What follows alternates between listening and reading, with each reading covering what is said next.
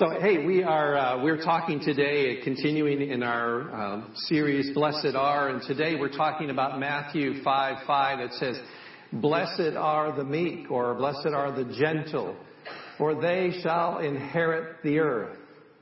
Isn't that a weird concept, though?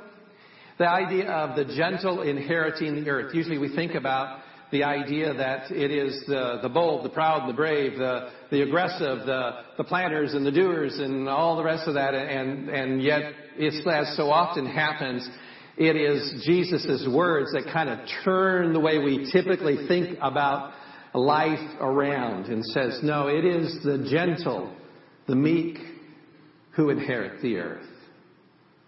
You know, we don't use that word meek very much. The word that's translated meek in the Greek is this idea of something much more. We don't use meek because we think of meek like, I can't do anything.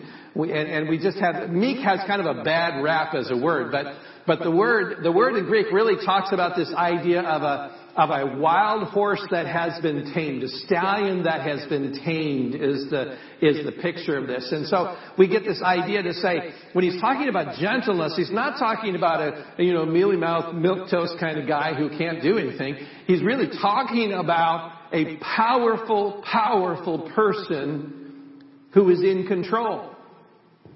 And that's a great definition for gentleness, if you want to write that down. Gentleness is strength in control. It's strength in control. And so that's what we're going to talk a little bit about today. This idea of how does one function as strength in control. Now, what we come to understand is that if we want to be a gentleman or a gentlewoman, it doesn't mean to us that we're weak. It doesn't mean that we're a doormat. It doesn't mean that we can't do things. It just means that we're not people who overreact to everything that comes by. We're in control of our emotions and in control of life and what's going on. The Bible talks about a lot of facets of gentleness. So you can run a whole scripture test on this. I mean, there's all kinds of context about what gentleness does in many aspects. I'm just going to talk about a couple of those today. But the thing I want you to know as we start out, and I'm going to mention it again in just a minute, is that gentleness is not our natural tendency. Y'all get this? We don't just naturally respond gently to someone. We don't naturally respond gently when somebody cuts us off on the freeway, right? We just don't naturally respond gently. And that's kind of the good news, bad news. But the good news is this. While it is not our natural tendency, it is something that by God's Spirit, He works within us. And He shapes a character of gentleness within us. You understand that? Galatians 5:22 says this, but the fruit of the Spirit is love, joy, peace, forbearance, kindness, goodness, faithfulness. Say it. Gentleness and self-control. These are Spirit-infused characteristics. We don't, maybe you do, I don't know. I don't, and most of us don't just naturally respond with gentleness. But God helps us. God, by His Spirit, transforms us and helps us to be that. So a couple of things I want you to think about very quickly because I know I'm late. Gentleness is a becoming characteristic. It becomes us. It wears well on us. Yesterday, I had the privilege of officiating at the funeral for Ron Van Buskirk, a tremendous man whom I cared very much about. But in talking with Norita, I found something out about him that I kind of knew, but I didn't know how far back it went. I asked her, what was it that drew you to them? They got married when she was 17 and he was 18. That's faith. You get married at 17 and 18, it's marriage by faith, because your own personalities aren't hardly even developed. You don't have a career. I mean, anymore, you got to have a resume, a pedigree to be able to get married. My kids are waiting until they're in their late 20s, early 30s, and they just want to have it all together first. And we didn't always do that. I mean, it was by faith. I like this person. He likes me, and we're going to do this. We're going to go for it. And so I asked her, what was it that drew you together? And she said this. She said, even back then, he was a gentleman. He had a gentle characteristic about him. And I just knew it.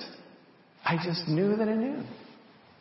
And I'm thinking, there's something about that strength under control. And if you knew Ron, I mean, that's who he was. I mean, he's just this strong guy, but a gentleman. He made everybody feel at home. He made everybody feel special. I told him at the funeral, I said, I went to him on his, about 3 weeks before he passed away, and he's in bed and in this hospital room and this care center, and I just went crying to him, and I said to him, Ron, if there was anybody that I could choose for my dad besides my own dad, it would be you.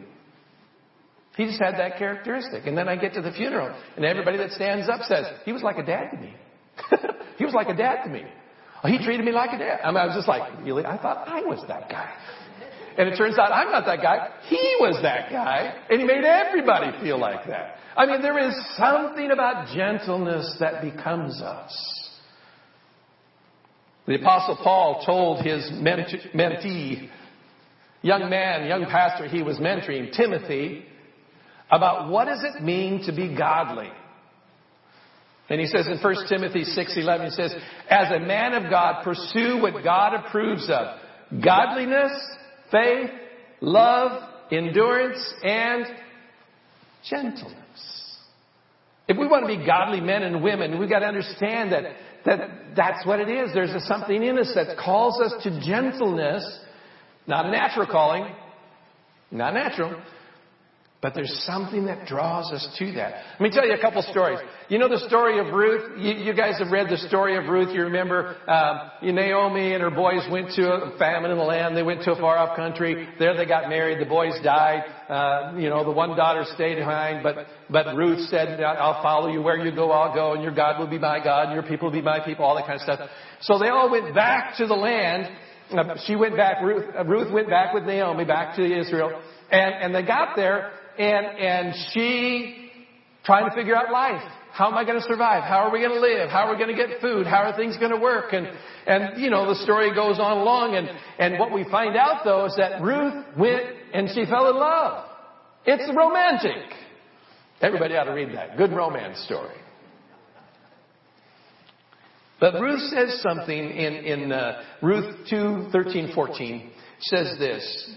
She's talking to Boaz. She says, you were very kind to me. You have made me feel better by speaking gently. There's something about that gentleness that says, there was this kinsman redeemer thing going on there. So there's more than just being gentle. But there's something that made that process palatable to her because of his gentleness. It becomes us. That's good. Can I tell you a line that I stole from somebody else? It's a really corny line, but I just got to say it. It's really funny. If Boaz, that's the guy. If Boaz had been ruthless instead of gentle, he would have been ruthless. I wish I'd have come up with that. I mean, it's Reader's Digest quality, and I wish I'd have come up with it. I didn't, but I thought that was the funniest thing when I read that. That's kind of the way it is. There's something about gentleness that gets us a long way. Scriptures tell us a lot about that. I made a New Year's commitment to lose weight. I wanted to slim down, trim up, do all that. Been doing pretty good, walking every day, trying to eat a little less, exercise a little more. doing my thing, kind of going along. But Paul speaks a word to that. This is for ladies and for gentlemen. In 1 Peter chapter 3, verse 4, it says, "You should be known for the beauty that comes from within, the unfading beauty of a gentle and quiet spirit, which is so precious to God." Here's the reality. Beauty fades, right? Okay, don't look at the person next to you, but we get it, right? Beauty fades. Ain't a single one of us. The old gray Mary, what she used to be, and that's the truth, and neither was the stallion. It just ain't the same. But if you want something that lasts forever, Scripture tells us there is a beauty of gentleness that endures forever. It never fades. I'm still going to exercise, but I think I'm going to work on my gentleness because it's going to last longer. Things are saggy.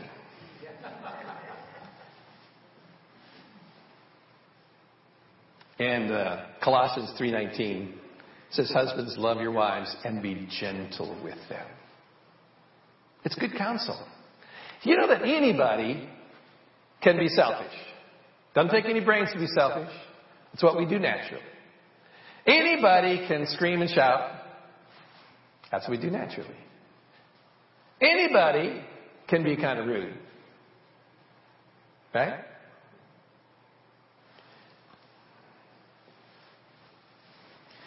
But gentle men are gentlemen.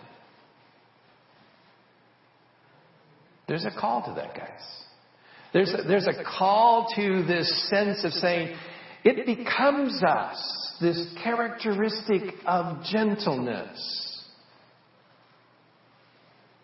It doesn't matter if we're male or female, if we're single or married, if we're a mother or a father or a son or a daughter. Gentleness is something that is healthy for our souls and healthy for the people around us. Blessed are the gentle. But let me just share with you one more thing.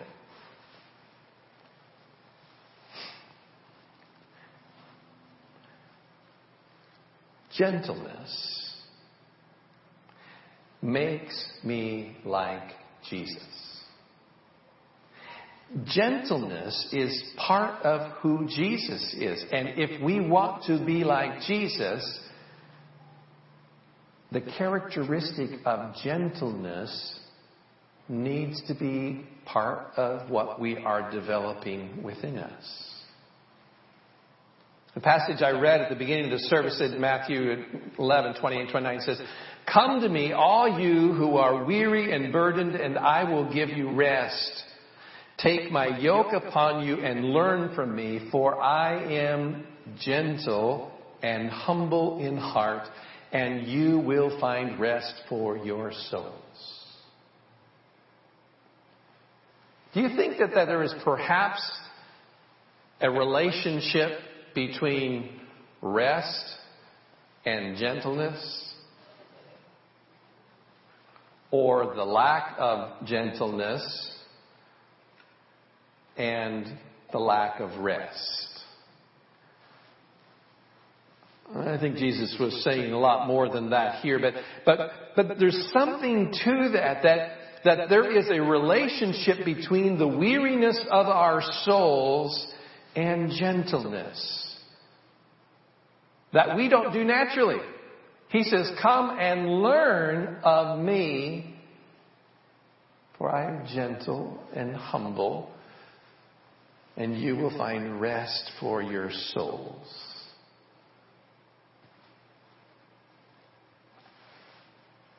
I'm working on this. I think I shared with you last week, and if I didn't, I'll tell you now, or if you weren't here.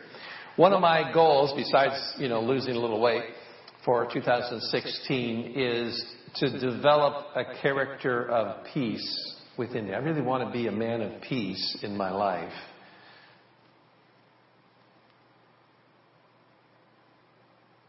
I want to be more like Jesus. And the funny thing is that we know this stuff, and then we don't know this stuff. We know it, and we don't know it.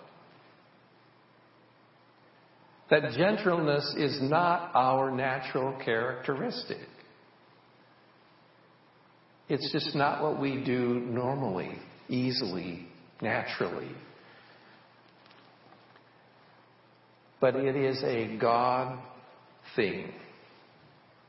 He helps us, inspiring us, encouraging us, forgiving us. Anybody ever need forgiveness for not responding gently? Yeah. And empowering us. Folks, what kind of church are we in? Go ahead and talk to me. What kind of church are we in? Oh, come on. We're in a Nazarene church. What's our theological emphasis? Wesleyan. What do they talk about a lot? Holy Spirit. An empowering of the Holy Spirit in our lives. Folks, this is Holy Spirit transformation stuff. We're not going to do this like, oh, I'm going to be better today. It really is a submission of our wills, a submission of our hearts, a longing and a desire to say, God, come and do what only you can do in us. What you only do in me.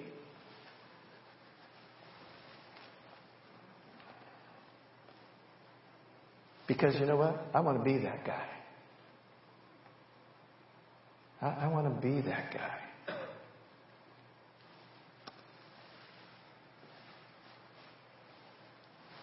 Galatians 5:22 we read earlier. Gentleness is part of this fruit, singular. It's all of it, but it is this part of that fruit. It is a God-given, God-empowered, God-shaped thing by the power of the Holy Spirit in our lives. And I'm not going to be a gentle man without participating in the activity of God within my life. Allowing His Spirit to shape me and convict me and mold me and speak into my life. And the same is true for you. I choose gentleness. I choose the Spirit's work within me. Really, all of these Beatitudes are kind of that. You know, the first week we talked about blessed are the poor in spirit. Right? So we get there and we say, well, in some ways you have to choose poverty. You have to choose to say, I don't have enough in me. And I'm not talking about physical poverty. We have to choose to embrace the fact that we do not spiritually have enough. We do not emotionally have enough. We do not have it to do this stuff. We have to choose those things. To say, God, I don't have enough, but you do. I choose you. And that's blessed. Blessed are those who mourn, for they shall be comforted.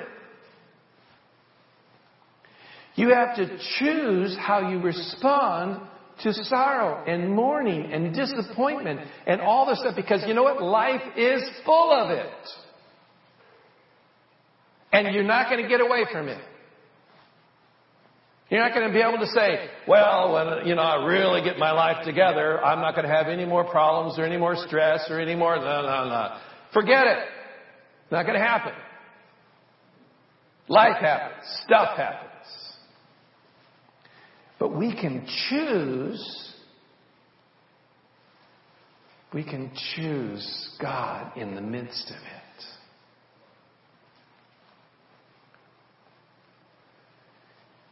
Blessed are the gentle. But I'm not gentle. I'm more like a bull in a china closet, I'm not naturally that way. But I choose you, God. I choose you in the midst of this stuff. I choose you in the midst of this turmoil to be something less than gentle.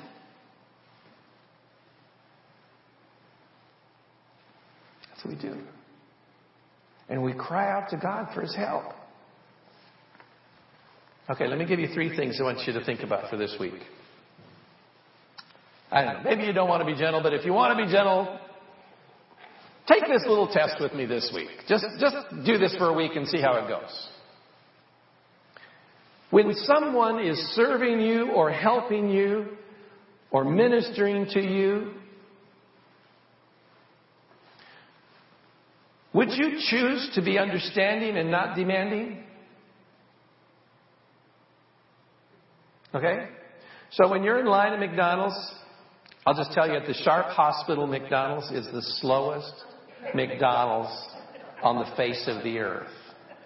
I'm thinking, these people are hurting, and you people are so slow.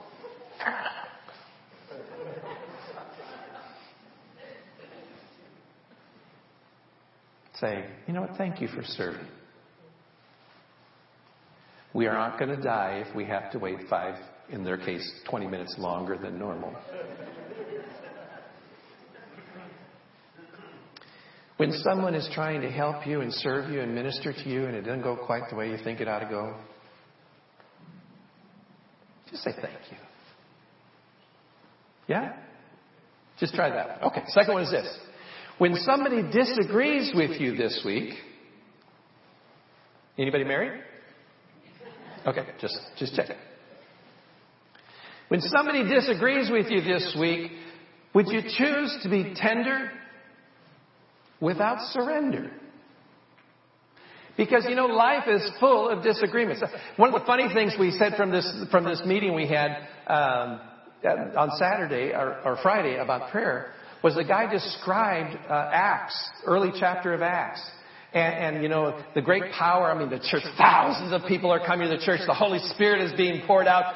There's power, there's signs, there's wonders, there's sacrifice. It is like, oh my goodness, this is good. Right? And then they have these people come in and say, hey, why aren't these Jews over here, these widows over here getting treated like these widows over here? There's a problem here. I'm thinking, really? This is the early New Testament church. And there's a conflict in the church? Come on. People got a different opinion about how to do this?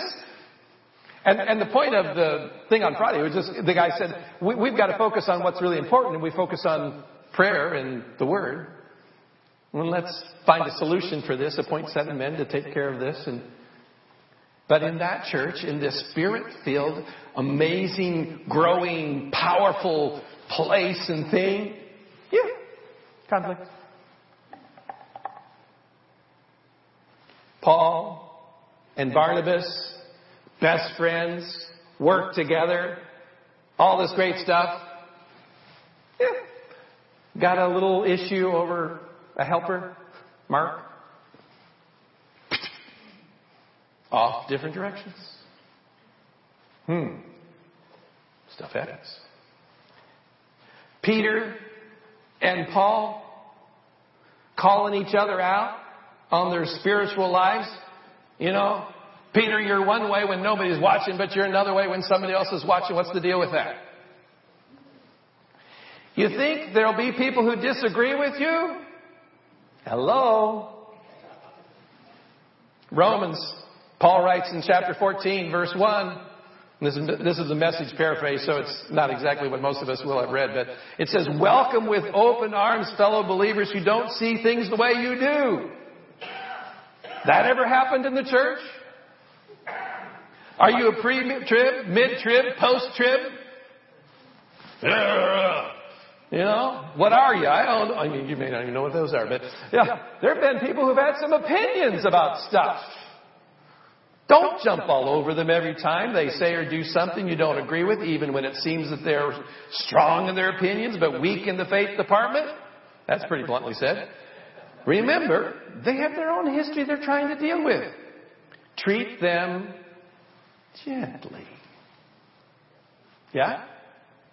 So when somebody disagrees with you this week, you don't have to kind of say yes when it's not yes, but you see, because we're always going to have differences. But the thing is, we need to treat each other gently in the midst of that, right? Gently in the midst of that. Third thing is this. When somebody disappoints you, and you're going to be disappointed, be gentle and not judgmental. The one before this is just, we're good people and we just have a difference of opinion about. Some people like the carpet and, with red, and they like the other people like it brown or whatever. Differences of opinion. Sometimes people just mess up. Sometimes people really do. I know you wouldn't believe this, but sometimes people really do mess up in the church. Because all the scripture is talking about people in the church, not talking about people out there, talking about people in the church.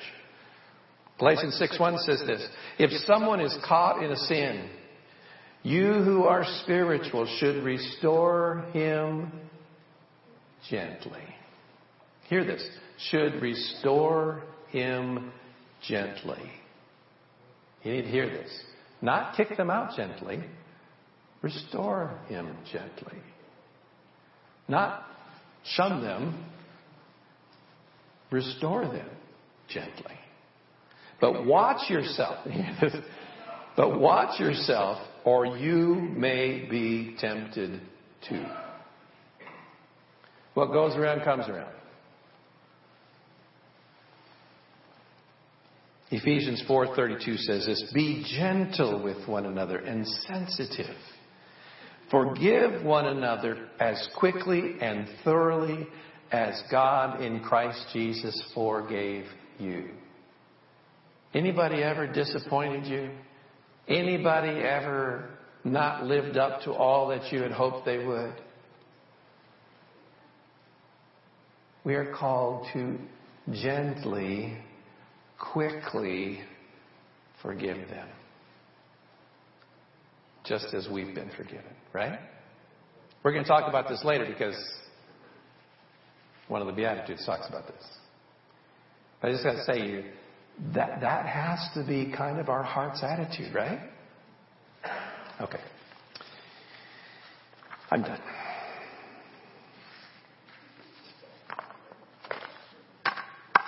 Because I'm really late. I'm late, and I don't care. Well, I do care. Maybe that wasn't as gently said as I could have said that. But I know that you're going to give me a gentle response back.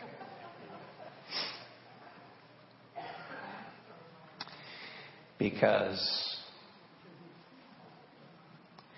I need to pray. And maybe you do too. I want to be a gentle man. I want that portion of the fruit of the Spirit to be alive and well in my life. And I'm a grab it, fix it, make it kind of person usually. And if I'm not showing that on the outside, I'm feeling it on the inside. And I'm tired of being that guy.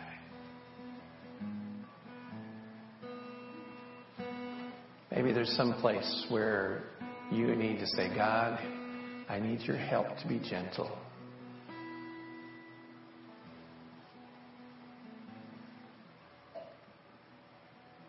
Do you need that? I'm going to come and pray at these altars. And I'm going to be a prayer. So if you want me to pray with you, you'll need to wait for just a moment. I'll get to you. If you're in a hurry to get to your Sunday school class or the munchies out there, Paul is going to come and pray over you. Come kneel. Come sit in a chair. Others of you, if somebody comes, see, this is the deal. We are all called to pray and to pray over each other. If you see somebody down here and you want to just come and support them in prayer, come do that. Okay? Father, into your hands do we come.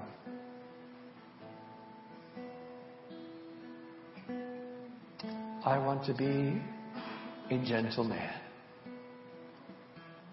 I want, Lord, at the end of my days, to have people stand up and say, he was a gentle man.